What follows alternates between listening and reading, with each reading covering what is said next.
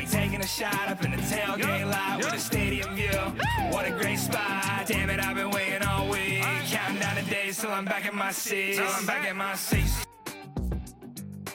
Back on the Boulevard, Monday, March 13th. As always, here to prove to you there is no such thing as football season. Hey Siri, what do I have going on today? Victory Monday is scheduled for all day today. And every Monday, because we program the AI. And now she's learning that every Monday, for the rest of the season until May, it is Victory Monday. And we do have to fill out our brackets here. Penn State to the Natty, 250-1 at last check. Yes, that means you can bet $10 and win $2,500. Safe pick. Listen, guys, we're exactly 2 months away from Saturday, May 13th. And if you don't know what that is, that's the XFL championship game in the Alamo Dome. So 60 days to figure out who will face the DC Defenders out of the XFL South. Early reports say Houston. We'll have to see. But I'm going to enjoy every second of the next 60 days, that's for sure. Matty Fresh here with you tonight. Do not ask me about Aaron Rodgers. This is an XFL show. I'm joined by my producer, director, and the owner of the humble abode we call Studio Z, with the green and orange lights accenting his little control room over there. Let's Chris go. Zook, what's up, man? Let's go. Hey, we got in Star Wars terms, some would say, the Master against the Padawan on Thursday. We got June Jones, AJ Smith going against each other. This is going to be a good matchup. Yeah, I like it. I mean, what's the line at right now? I think we're at 2.5. 2.5? Seattle took some early money. But this could be kind of that, I don't know how much you like Star Wars, Zook, but that AJ Smith, Anakin Skywalker role, June Jones, Obi-Wan Kenobi. I'm definitely not a big Star Wars buff. Well, thanks for asking. Hopefully we made a decent reference for you. I think that this will be interesting, and we know what happened in Revenge of the Sith. At least I do. I don't know if Zook ever saw that movie. Regardless, before we ramble on too much, on tonight's show, we have chalk across the board in week 4. And what does that mean? Well, all the favorites won, all the favorites covered. Simple as that. We thought maybe a chance for an upset or two in week 4. That did not happen. Our biggest upset in league history, fun fact here, Zook, was when St. Louis knocked off Seattle in week 2, which, looking back, that doesn't even feel like an upset. So who will be that first team to cover one of these spreads or to knock somebody off outright? We'll have to see. Hasn't really happened yet. The gap has widened a little bit, I think, between the contenders and the pretenders this week, and it's really a 4-team race for the 2 remaining playoff spots in this thing at this point. I think we kind of know who's eliminated. We're going to take an early look at your week 5 lines, as we always do on Monday. And guys, we have a spiraling Mikey Mazniel. Now 0-4 on the season, doing even worse with his best bets. Mikey's back on the show tonight. What will he have to say in man-to-man? The Guardians and the Vipers in a loser-off in week 5. Mike, you got to give us something this week. This might be the best game in XFL history. Somebody's got to win. Somebody's got to win. That's the most important part. So before we jump into all the games to recap tonight, there's really no easy way to do this. We had some really tragic news come out of the XFL this past weekend as the St. Louis Battlehawks reopened that dome at America Center for the first time in 3 years.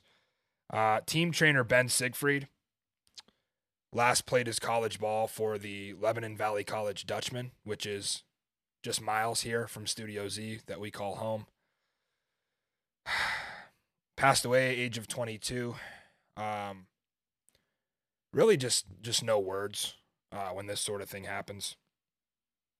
It's not fair, and it's really just not okay that Ben wasn't present and didn't get to witness history that he would have loved to be part of.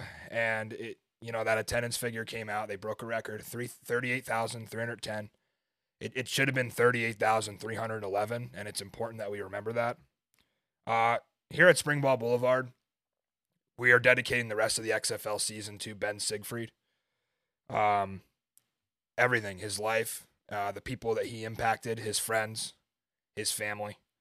You saw the helmet stickers and some of the signs that the league was honoring him. And Ben and I shared a dream, which is to work in sports. And I know many of you share that same dream. And Ben Siegfried will absolutely never be forgotten. May he rest in peace, and we send thoughts and prayers to his family and his friends and his loved ones. Ben Siegfried, gone much too soon. And of course, there's no transition for something like this. So we're just going to go, collect ourselves and get right into the show here. We have our XFL standings update if you're listening along on podcast. Houston at 4-0, DC at 4-0. They are the class of the league so far. Going down the rest of the XFL North, the Battlehawks improved to 3-1. Seattle, 2 straight. They are 2-2. Vegas at 0-4. And in the rest of the South, Arlington and 2-2. San Antonio 1-3. They will play 2 times in a row here. Interesting scheduling quirk there. But that'll be huge in this battle for second place in the South. And then Orlando falls to 0-4. So that's where they're at. How did they get there? We start off with our Saturday game. This was the Boulevard Bowl Tour destination for week 4. Beautiful venue here, guys. I had been there before, like I mentioned, to see Penn State in the Citrus Bowl. But I never had the chance to get on the field at Camping World Stadium. It's really in great shape over there. I took a couple moments after the game, just take it all in. Walked out, looked at the field, looked up at the stands, and man, they really got that venue in good shape. It's really a shame that they don't have like a college football national championship or anything going on there, at least like the ACC title game. I think they could play there. It's a great venue, and they've had like a WrestleMania there. There's been some great events there, so really cool to take in all that history. Thank you to the Orlando Guardian staff, especially Andy Seeley, for the invite. We had a great time in Camping World Stadium. So we said back on Thursday that the week 1 version of this matchup featured a spread that odds makers were just light years off on, right? They put this number at 3.5 and ended up being a 17-point Houston win. Well, the odds makers can't figure this one out because they whiffed terribly on this total. This was 36.5, Zook. If you had over 36.5, you were 1 point away. Actually, you were a field goal away in the first half alone. So the Houston Roughnecks, they just continue to dominate the first half of games. And because I was up in the press box at Camping World Stadium, I did miss A.J. Smith belting out GTFO. I don't know if he said that on the broadcast, Zook. We hear that a lot from him. GTFO in his play calls. I did miss that. It's really a treat to hear A.J. call these games. He's going to be in the NFL someday. I'll tell you when you lost any chance of covering, if you did go out on a limb and take Orlando +9, which I thought about, not going to lie. After Kerry Vincent fell over in the secondary and Paxton Lynch hit that 81-yard bomb, which ended up being the longest touchdown in XFL history in 2023 to Charleston Rambo. Remember, that pulled the game to 26-16, and they elected to go for 2, which is from the 5-yard line, of course. A penalty on Houston pulled that even closer. So now you have it from the 2. You have a chance to make this thing an 8-point game. This was a pivotal point for Orlando, who had scored 13 unanswered points. They kind of owned the second and third quarter. And as Zook said last week, we talked about Houston fell into that lull, and Orlando had a chance to capitalize. You call a quarterback draw with your backup. This is the problem with this team. Just can't get out of their own way. You know damn well your offensive line has been mismatched all season. You saw on film San Antonio was shut down 4 times from the goal line against Houston last week, and you run a QB draw right into the teeth of that interior line. It's just puzzling to me. I mean, Paxton Lynch made the play of the season for the Guardians offense there. You pull him out. This isn't Jordan Ta'amu and De'Aaron King, how they run it.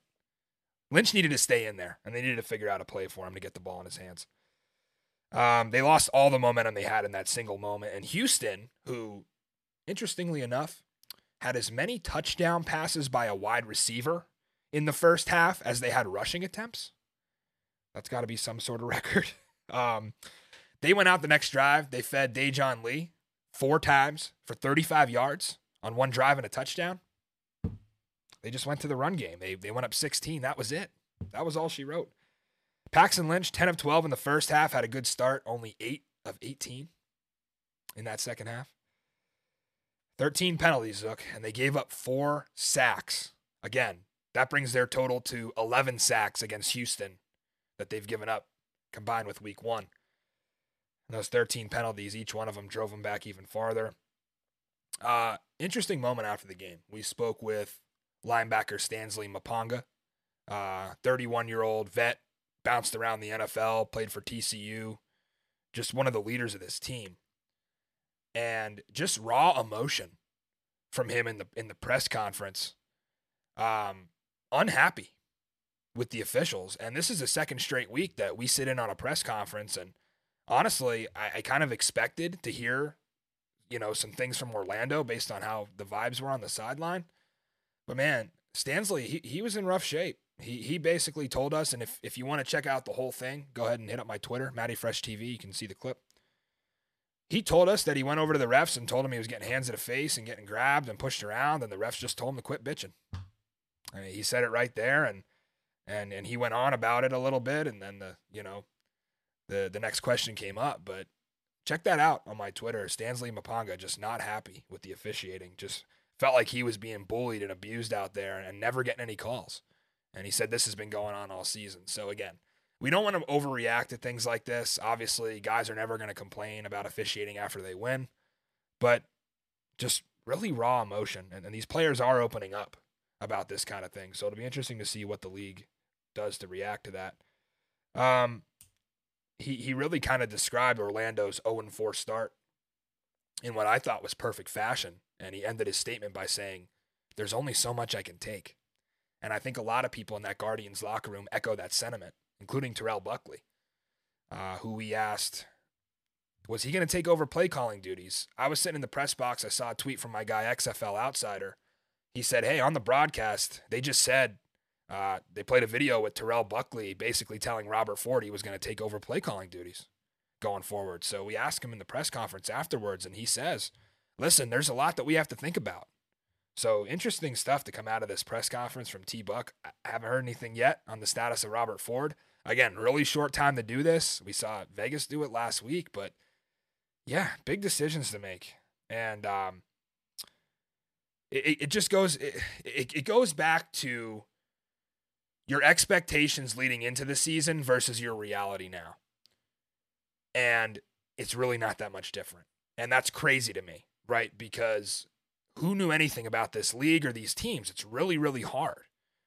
And to be honest, people underrated Houston, especially the odds makers. I think they were 5th or 6th on the board for championship. But Orlando, they were right about. And I'm not sure why, if it's just T-Buck being inexperienced or the roster just not being there. But a lot to work on in Orlando. But on the other side, Houston is 4-0. AJ Smith is as genius as ever. Like I said, just a treat to watch him. And Brandon Silvers, just out there putting on a clinic. He looks so sharp. They dialed up that Mike Leach play, and that was really sweet to see. We talked to Wade Phillips and Brandon Silvers after the game, and they said, swing your sword. The Mike Leach play, the double forward pass, and AJ Smith put a nice tribute out to him on Twitter about how Coach Leach used to ask him about what he had cooking up in his kitchen, about what are the new recipes he was going to throw out there. And he told him, double forward pass, here it is. So Mike Leach smiling down on us watching that one from football heaven. And again, they did this without their starting tailback, Max Borgi, late scratch. So different guys stepping up for Houston. They had that next man up mentality. Remember, it was Deontay Burnett week 1. It was Ben Putman week 2. We had Kirkland last week. And now, Travell Harris, the former Cougar. What a game from him. 3 catches, 83 yards, 2 scores. Brandon Silvers, early MVP candidate, up to 10 touchdown passes on the year, only 3 picks. And that's the Houston Roughnecks at 4-0. They keep rolling. We're going to get into a little debate later on in our Power Poll, which we have for you, of course, every Monday. But Houston, 44-16 winners. They cover again, 4-0 against the spread. So the first 2 weeks of the season, Zook couldn't join us for Victory Monday. I think he got sick of it. He kicked down the door. He said, I want to be here. Somebody invite me to Victory Monday. Well, ever since that happened, 2 times, Seattle rattles off a win. They cover. They shut down the San Antonio Brahmas at a 15-6 win. Great crowd, Zook and Lumen Field. They bring about 6,000 more in than they had, 5,000 to 6,000 more. And we knew that because their opener was on a Thursday. And now they got to play another Thursday game. So not ideal for your attendance numbers to have 2 of your 3 first home games on a Thursday. But you're really going to see this attendance start to pick up in Lumen Field. They were loud. That 12th man was out, not just for the Seahawks, but for the Sea Dragons as well. Here's the headline, though, Zook, of Saturday night in Seattle. June Jones goes for one. He blew our minds. It's a miracle. I'm sitting there pinching myself. He went for one. And they were up 9 in that game. So it's almost like if you didn't go for one, you would have been chastised. You would have been crucified for that one. But they didn't get it. They didn't get it. He'll never do it again. He said, everybody in the universe wants me to go for one right now. Okay, I'll cave. They run the ball. They don't get it. So he's never doing that again. It doesn't matter what they'll be up by. Anyway, if you watch Thursday's show, you weren't surprised at all by the result of this one. I said if you were going to back San Antonio, this offense was going to have you miserable. And boy, did they ever. You learned everything you needed to know about the San Antonio Brahmas on their first drive. They get into a 3rd and 1. Jack Cohn pulls the read. His tailback, Kalen Ballage, gets crushed anyway. Cohn loses like 4 yards. We know he can't run. It's just these short yardage situations. Like I say situations. That's what they feel like, not situations. For San Antonio in these short yardage situations, that's honestly what they feel like. They can't convert these plays. 3rd and short, 4th and short. They just, we'll pull up their numbers on 3rd down later, but man, just brutal. Last week, 4 plays from the 1 to beat Houston. They can't get a yard. They lose 5. Final drive of the game, it reared its ugly head again. 4th and 1. And I can't even be mad at them for the play call because they actually threw it this time. I was critical of them for trying to pound it up the middle 4 times. So when they throw it and they still can't get a completion. It's ironic to me that the San Antonio Brahmas wear black and yellow because they remind me of the Iowa Hawkeyes. I haven't seen an offense this bad and a defense this good since the Iowa Hawkeyes. And all night, that Brahmas defense just battling. I can't figure it out with this team. And Hines Ward alluded to it in the post-game press conference. We're not playing complimentary football. Special teams crushing it. Parker Romo drills a 57-yarder. Defense out there killing it without some of their best players. The Scott twins were out. Offense, awful. I point to a drive in the 3rd quarter where the San Antonio Brahmas proved they were for real on defense. 13 plays, 60 yards for the Dragons. They eat up 7 minutes. And they had to settle for a field goal. That's huge to get him off the field there with 3. Luke Barco, 6 tackles? He had a pick, a sack. Great game for number 1 in yellow. And not a single one of you Brahmas fans or bettors are allowed to be mad at him. It wasn't his fault they lost this game. And I know everybody will point to that play with Josh Gordon. It was not his fault. You cannot expect this defense to hold forever. It's like plugging a leak with a sticky tack. It's going to bust.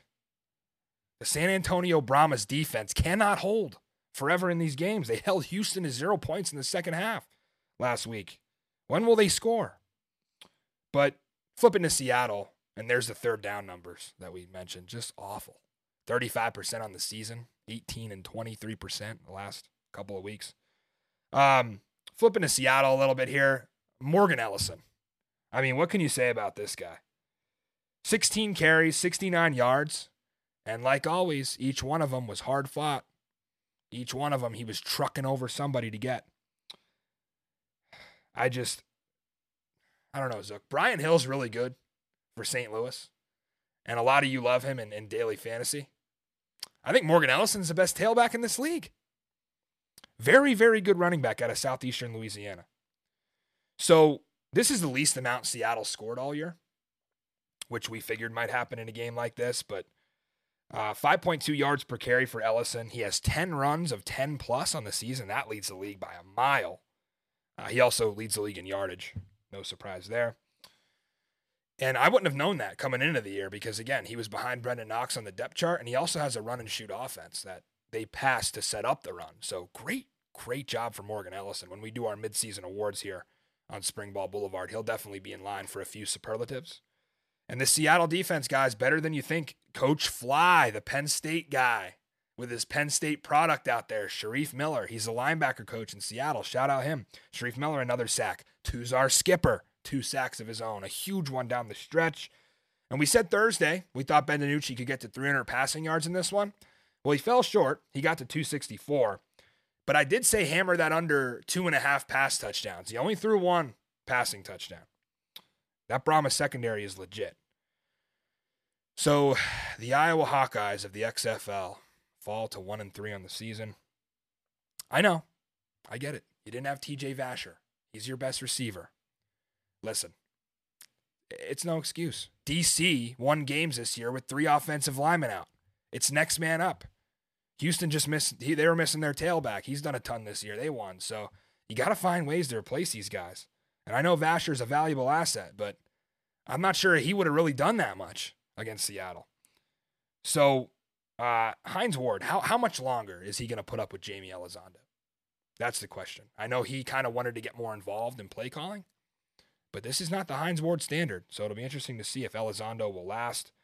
Parker Romo, again, highlighting him, 57-yard field goal. That was the longest one by far. That kid got himself an XFL tryout, or NFL tryout, excuse me.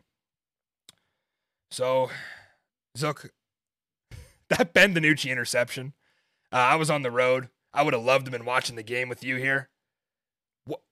I mean, we're throwing the ball up 9. At the end of the game, I think San Antonio had 2 timeouts.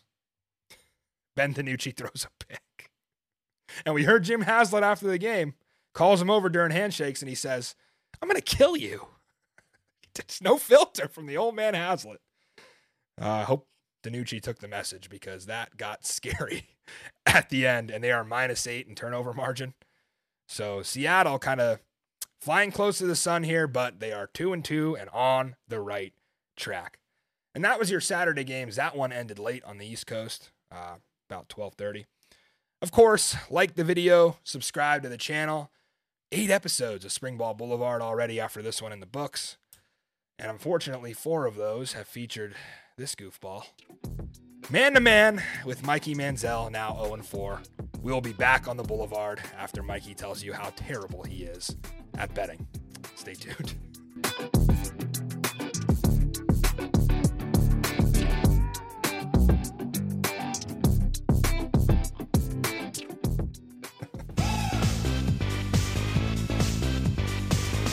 Welcome back.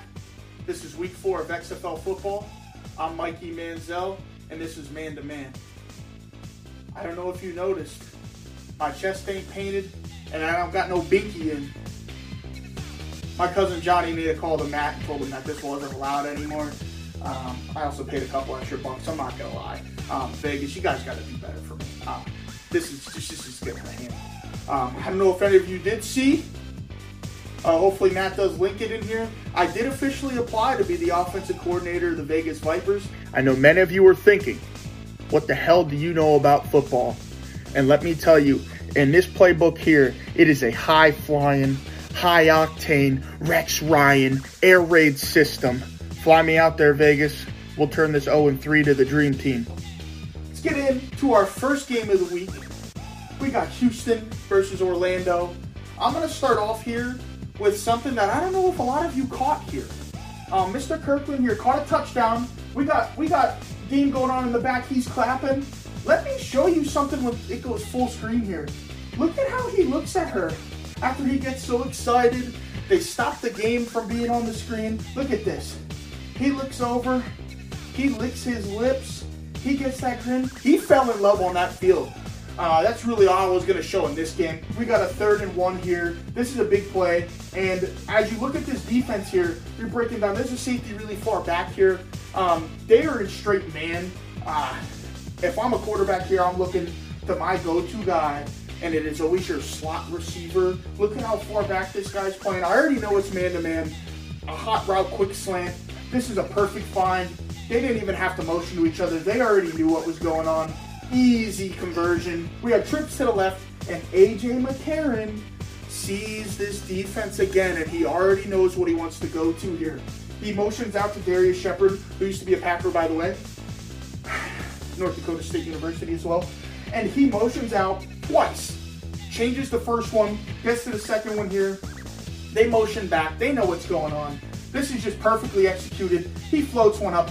Perfect route, perfect ball. This team's feeling themselves. And when they start getting going, I don't know what's going to stop them. But this next play is why Ben DiNucci and Josh Gordon have been in the NFL before. And I wouldn't be surprised if they both get a shot somewhere else. This is just, if you're playing man-to-man on Josh Gordon, I'm looking there all day. He's wide open. You're giving him that much cushion. I'm surprised he didn't score here. It's just been ridiculous. And the best kicker in the league. How do you guys not like this name? Giffen. Bailey mother effing Giffen. But listen, this is huge. We got the 2-minute drill here, right? Luis Perez is out here. He's in here, and he's throwing dimes. This is a quick seam route. Had a linebacker on him. Perfect placement. Perfect placement. All I got to say is it's just perfect route, perfect identification of a defense here. We're just checking it down, trying to get in range, making some plays. They're running hurry up here. 86 gets 9 yards. Luis Perez checks it down. This is just bang bang football. But this is the play that changed the whole game. They score this touchdown. This game is a totally different ballgame in the second half. And Dean freaking Blandino messes it all up for Vegas. This is how our season's been. Right here. If this is not overturned, we have ourselves a different ball game, folks. This is just gut-wrenching if you're a Vegas fan.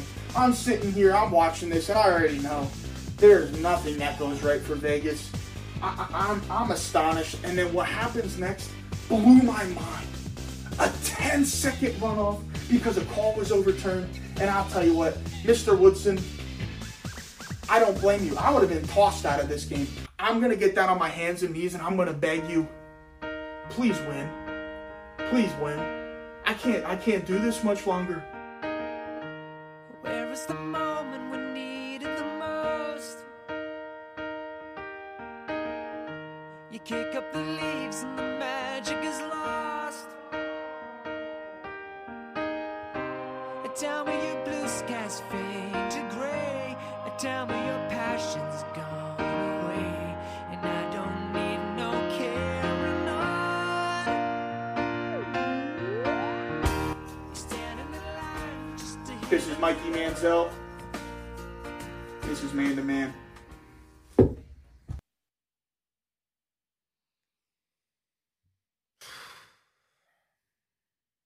I shed a tear, Zook.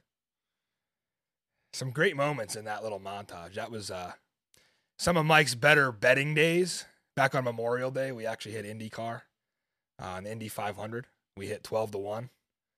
I forget the driver's name, which is terrible, but Mike looking to get back to those days.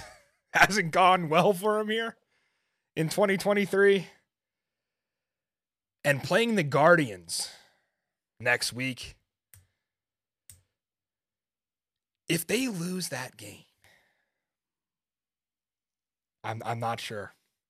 Much like Hines Ward and Rod Woodson and some other guys had to make decisions, Zook, on the future of their employees.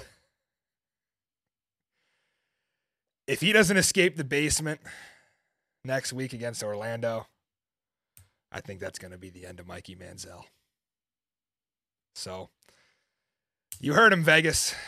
He's begging, he's pleading. Get a win for his sake.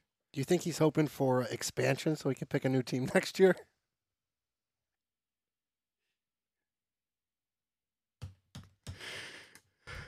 The St. Louis Battlehawks buried the Arlington Renegades 24-11. This show, I don't know what to do, Zook. So we did have the all-time spring football record for attendance broken on Sunday. That's cool. And amongst all the spectacle that was, I'm a Defenders fan, so I can't sit here and kiss ass all day. It was a great crowd. I'll give you that. Congratulations to the St. Louis Battlehawks for what you put on. But you weren't even good enough for The Rock to show up. I mean, we had The Rock in Audi Field week 1. The Rock didn't even come to St. Louis. I'm sorry. It was a pre-recorded video, Zook. Come on. At least The Rock came to D.C. Y'all scared him away there. You're crazy. I do got to say, though, ESPN picked the right crew for this game. Listening to Greg McElroy call an A.J. McCarron game, that's like porn for Bama fans. I mean, they must have been just having a field day with that. I'm a Big Ten guy, and I even enjoyed that. And you know that those two haven't necessarily seen eye to eye. There's been some controversy with some comments that were made back and forth, but they seem to get along pretty well. I know they had the sideline interview where the sideline reporter asked McCarron, what does the little elbow scratch he did mean on the signal over to Darius Shepard on the touchdown? And he's like, I can't really tell you.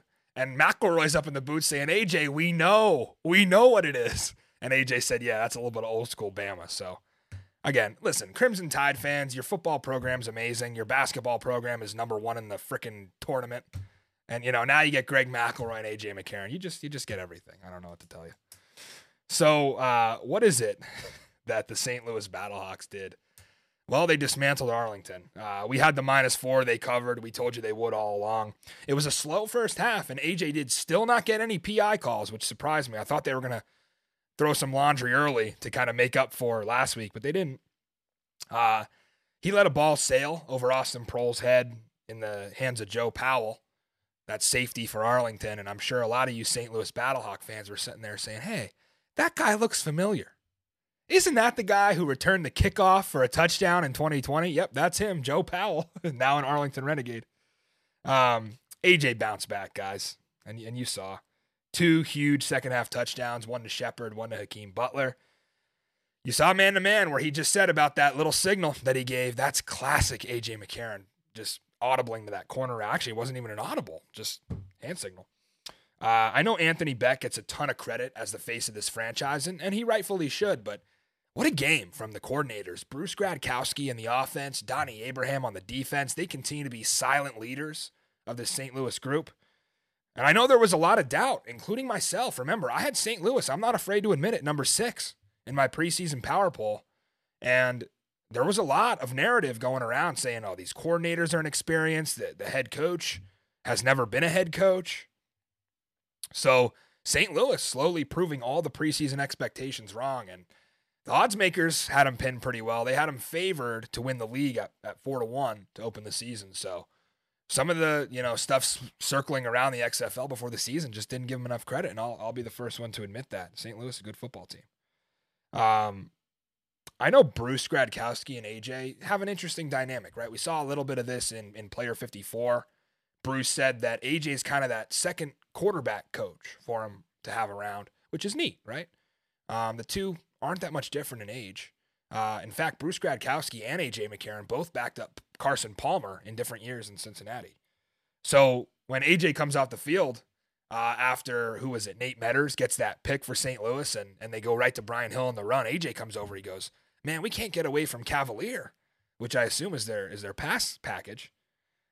He's like, we got to throw the ball here. And he's talking to Ricky Prohl, the wide receiver coach, who probably agrees. But, of course, the quarterback's going to want to throw it as much as possible. Brandon Silvers is spoiled out there in Houston, gets to throw it the entire first half. They don't run it once. I'm sure every quarterback in this league would love that on tape to get back to the NFL. But I got to give it to Brian Hill. He was awesome. Great effort on that 2-point conversion catch to get to the pylon. They went up 8 instead of 6 in that because of that. So you think about some of this. The St. Louis offensive line.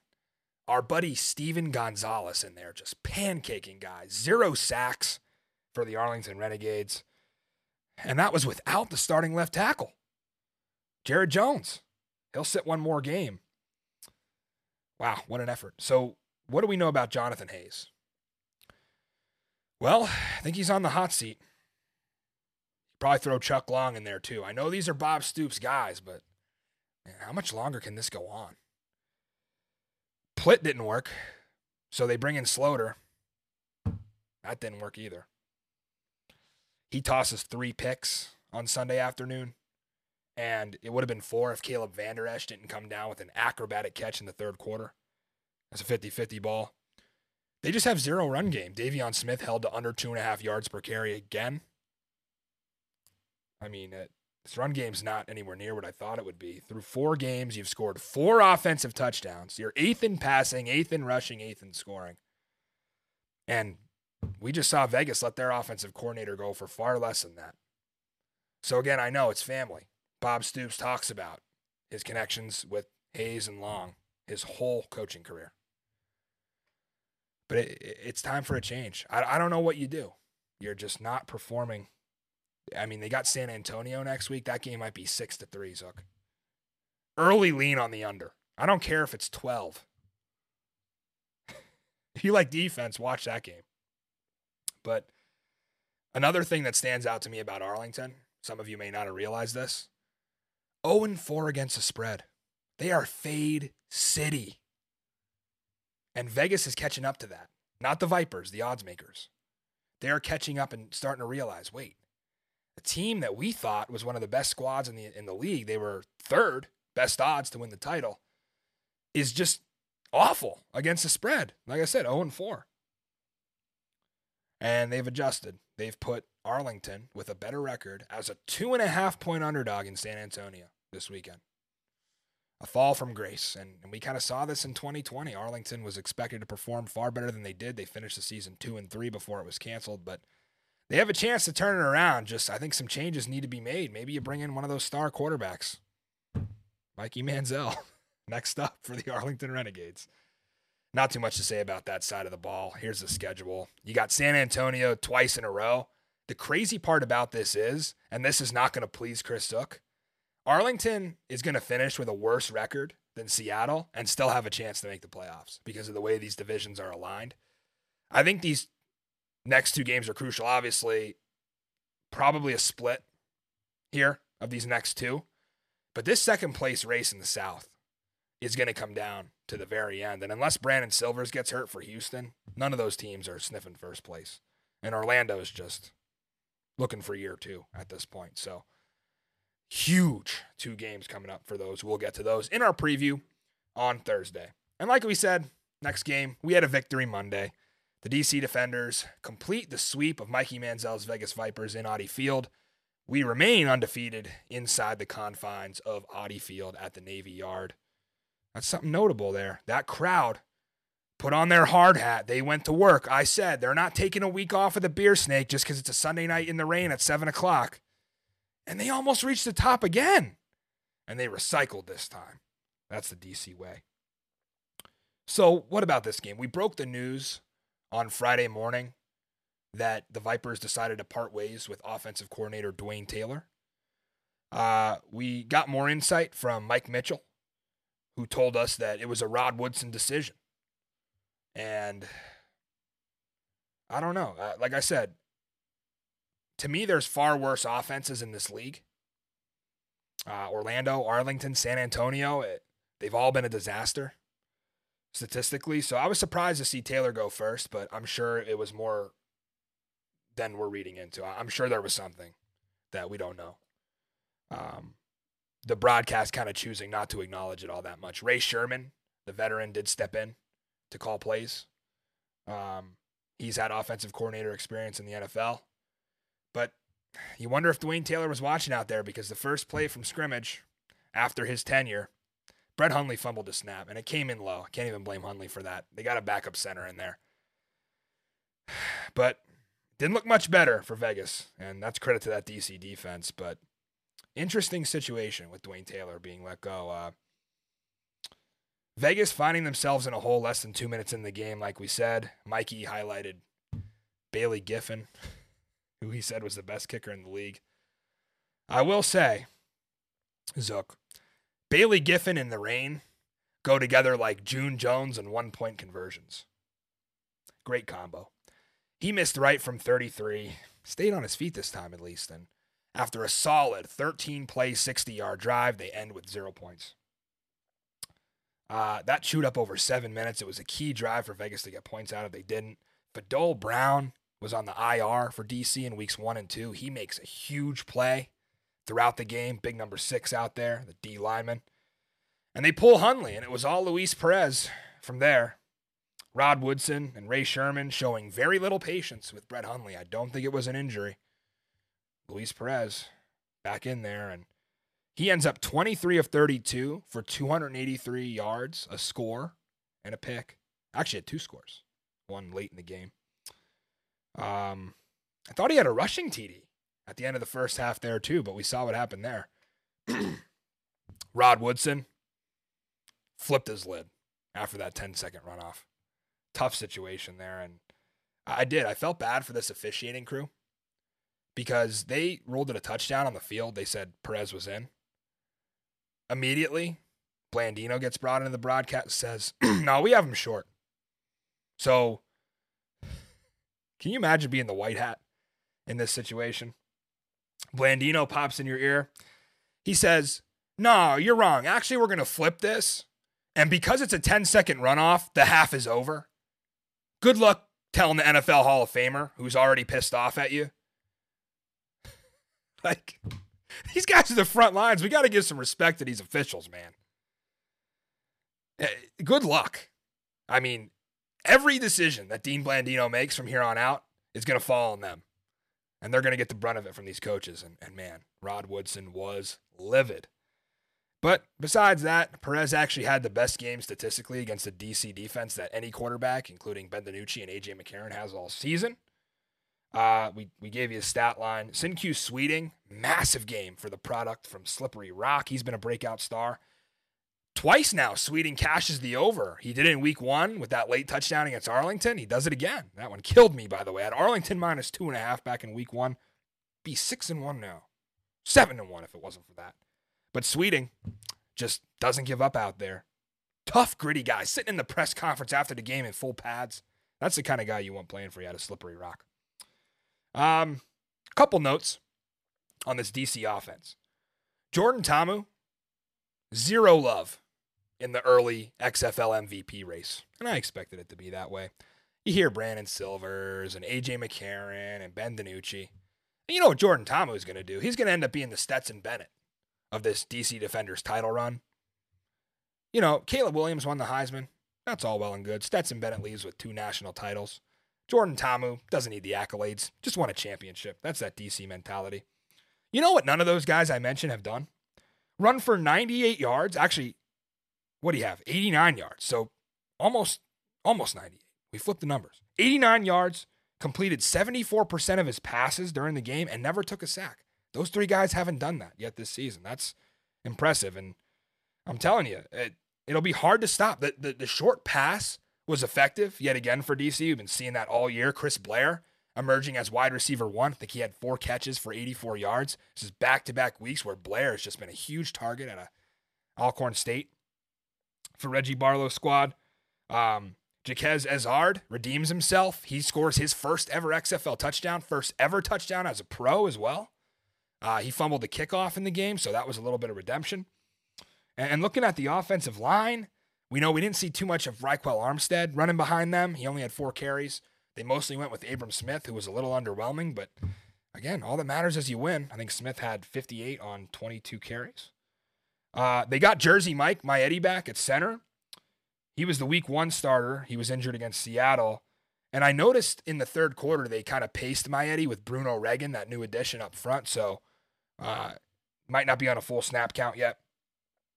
Ty Clary was inactive yet again. TJ Stormont is now with the Guardians.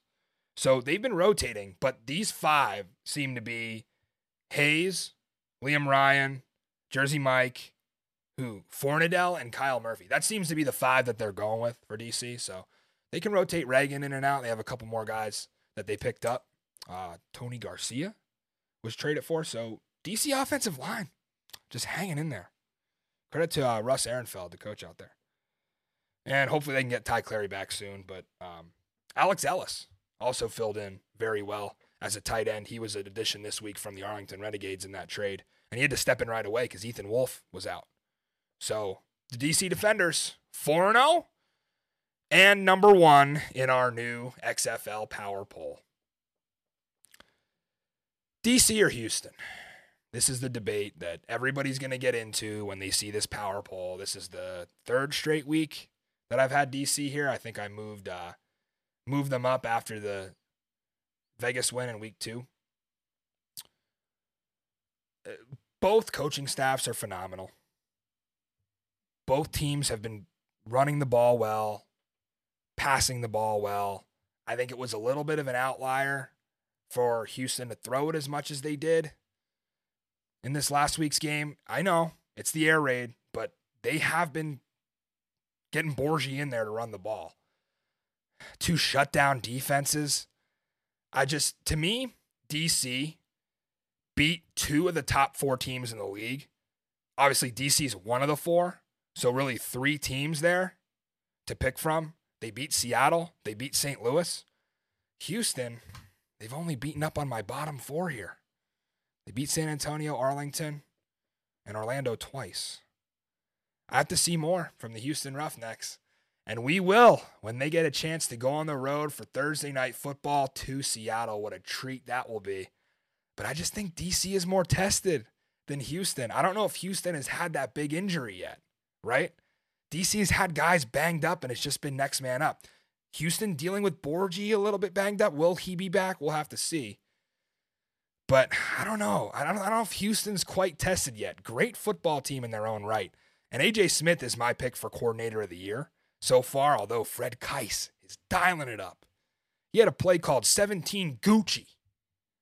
Not 17 Danucci, 17 Gucci. Fred Keiss in there, naming plays. He might be an all-name playbook. But I just think Houston needs to show me in this heart of their schedule. They're going to Seattle. They're going to D.C. I think I don't want to give away my picks for Thursday. I'm undecided on Houston-Seattle. D.C. will get a win at St. Louis close. Could this set up a 5-0 matchup? This is everything we've been waiting for in the XFL season. Monday Night Football, do we get a Manning cast from that one? I'm hoping the power poll gets decided on the field so that I can show you guys why I had DC at number 1. That's enough about those two. St. Louis isn't going to move. They win again. They're number 3. Seattle, solid at number 4. And this poll hasn't changed from last week from a number standpoint, but here's what has changed. Key difference. The gap between 4 and 5 is massive right now. It was close because San Antonio and Seattle played. I needed to see who won that game. We figured it would be Seattle, and it was. Big, huge gap between 4 and 5, which isn't right because the XFL North is loaded, and that third-place team is going to get gypped out of the playoffs. I'm telling you right now. You may see 6-4, potentially 7-3, St. Louis or Seattle miss the playoffs over what I think will be a 6-4 or 5-5 at the worst team out of the South in San Antonio or Arlington. So I know I didn't move Arlington up. Why would I? Again, they beat Vegas. They beat Orlando. That's the 2 teams they beat. That's the 2 teams you ranked above. And everyone, San Antonio's 1-3. Arlington's 2-2. Listen, look at the line this week. We are aligned with Vegas in this poll. And the odds makers are saying San Antonio is a 2.5-point favorite at home. If it was in Arlington, it'd probably be a pick-em. Alamo Dome, you get a little bit of advantage there. But no, San Antonio is number 5 right now. And again, it doesn't matter because these teams are going to play twice. So Vegas and Orlando in the basement, they play as well for number 8. Can't wait to see that one. Revisiting our best bets from week 4 on the Boulevard, the money train keeps on rolling, Zook. 3-0. And again, disclaimer, the record of Mikey Mazniel does not reflect the record of Springball Boulevard. I have to tell you guys every week, some of you don't listen to us. You just look at the screen and say, they're 3-1. Mikey's just here because he pays us to be here, okay? I hate to say it that way. Yeah, don't tell him. You can't. We hope we made that clear for you guys. But anyway, I'm 6-2. Zook is 3-1. And we took chalk this week. We trusted the favorites, and they came through for us. You told me you like St. Louis -4. That was one we both agreed on. Sure. Houston -9. We were a little on the fence. But what do we say? Don't overthink it, Zook. Yeah, I didn't love it, but I do now. What do we know? DC and Houston have never let us down. They're 4-0 against the spread. St. Louis is another one of those that's starting to come on here. And I don't know. I just feel like looking at these week 5 early lines, Houston again a favorite. They open at 3 at Seattle on Thursday night. Refresh, 2.5. Bang. Somebody gobbled up Seattle. Could have been Chris Zook without telling me. I don't think he wants to give away his best bet, but he did say he wasn't going to bet on his team ever again. So one of those sharps out there hammered Seattle because they came down. I stopped betting on them. Yeah. Guess what happened? There you go. They started winning. 2-2. Yeah. They started winning.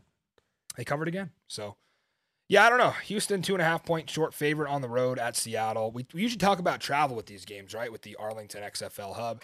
So Houston got the luxury, and I'm sure every coach loves this, of having the first game of the weekend. They played on the Saturday 7 p.m. slot against Orlando.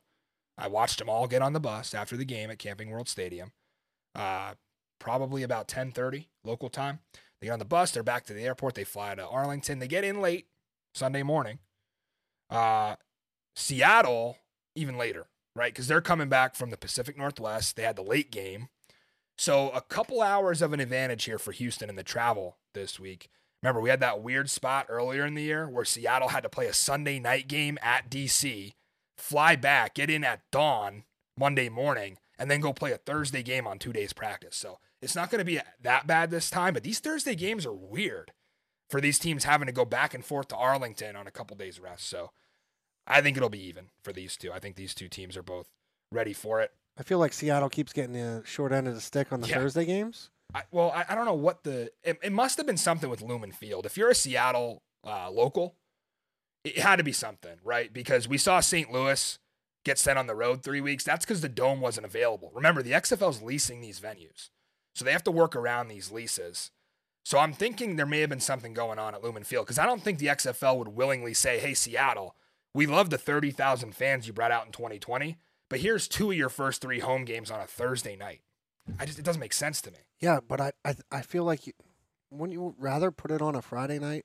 We're probably just ignorant. There's probably soccer or something going on out there. There has to be. What's that? I mean, they love their soccer out there. Can you bet on that? The Seattle Sounders, right? We're ignorant. I'm looking into it. Remember, we're people talking about football in March, so we're ignorant to other sports. Anyway, what else do we had? DC, 1.5-point favorite. I was surprised to see that, Zook. What are your takes on that? I thought DC would open as an underdog. I was looking forward to getting them as a dog this week. Yeah, they're not. I mean, they're not fooling anybody, I guess. No. Even on the road, 40,000 strong in St. Louis. XFL Outsider asked me, am I going to that game? We'll see. I'll tell you on Thursday. The tough part about that game is, I don't know. I still have to hire some security detail. It's that turnover battle. St. Louis didn't turn the ball over again. That's right. They got that cut out. Mm-hmm. Now they're going to play DC. And they forced 4 turnovers this week. Right? So now they're playing DC, yeah. who turned them over 3 times? Yeah. So we're going to see where that battle happens. You're right. A lot of these totals climbing up, by the way. That Houston-Seattle game, 41.5. Still think that's low. I'd lean the over there with these offenses. I think it's going to be a shootout. Could get into the high 30s for each team. DC, 42 against St. Louis. That's a total. Vegas, minus 7.5 in the Tank Bowl out there in Cashman Field. Orlando didn't cover last week, but they did cover against Arlington. I don't know. This number's too high to me. You can't be 7.5. What has Vegas shown you that they would be a 7.5 point? Nothing. favorite? I think that's my lean right away early this week. I mean, if you're laying 7.5 with the Las Vegas Vipers, you have nothing better to do. I mean, they snap the ball and give it to the other team on the first play of the game. Mike, there's we don't mean to pile on, Mike. But there's 6 points right there. I'm not sure even Mike would lay 7.5. He might take the money line at minus 300. I had reservations about Houston minus 9. Yeah. Now you're getting Vegas minus 7.5. Is Orlando that bad? I don't know. They showed flashes. They won the second and third quarter. It was actually like 16-12 in the 2 quarters? Yeah, I don't think they're as bad as their record reflects. Be careful. I really don't. Yeah. No, I'm talking about Orlando. I don't think they're as bad. You know, I really don't. Who else do we have? San Antonio is a 2.5 point favorite. So those of you who are going to get on me about the poll, Arlington is an underdog, and they are 0-4 against the spread. Fade City for the Renegades. Renefades. I just love myself. I think 36 is the total here. I think I just puked in my mouth. I puked in my mouth at this total. I would take the under 13.5. Seriously. This is 6-3. This game sucks. It's ugly offense. If you like defense, watch it. And we're going to watch it because we love the XFL. Even though it's on Sunday night at 9 o'clock. They just aren't giving you easy mornings, Zook. No. This isn't Zook's full-time job, you know. No, it's not. He hasn't made that commitment to Springball Boulevard yet. So anyway, we're leaning the under in that San Antonio-Arlington game. Can I say where I am? Okay. Sure. Okay. And that Houston over, I think I like as well against Seattle. So that's Springball Boulevard. Thank you guys for joining us live here on Monday night. We know it's March Madness. Have fun. Fill out your brackets.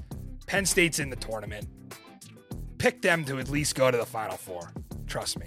250 to 1 to win the Natty if you want to take a flyer out. I know. I understand. This is spring football. We're never going to compete with the Big Dance, of course. And the XFL ratings will surely take a hit the next 2 weeks. But we'll be right here with you. I'm even crazy enough to do a live show on Thursday night at 8 o'clock when Penn State plays their first ever tournament game in 12 years, like an hour after that. So you can imagine what my nerves will be like. We don't care. And you know why we don't care? Because there is no such thing as football season. We'll see you guys Thursday night. Fill out your brackets and enjoy.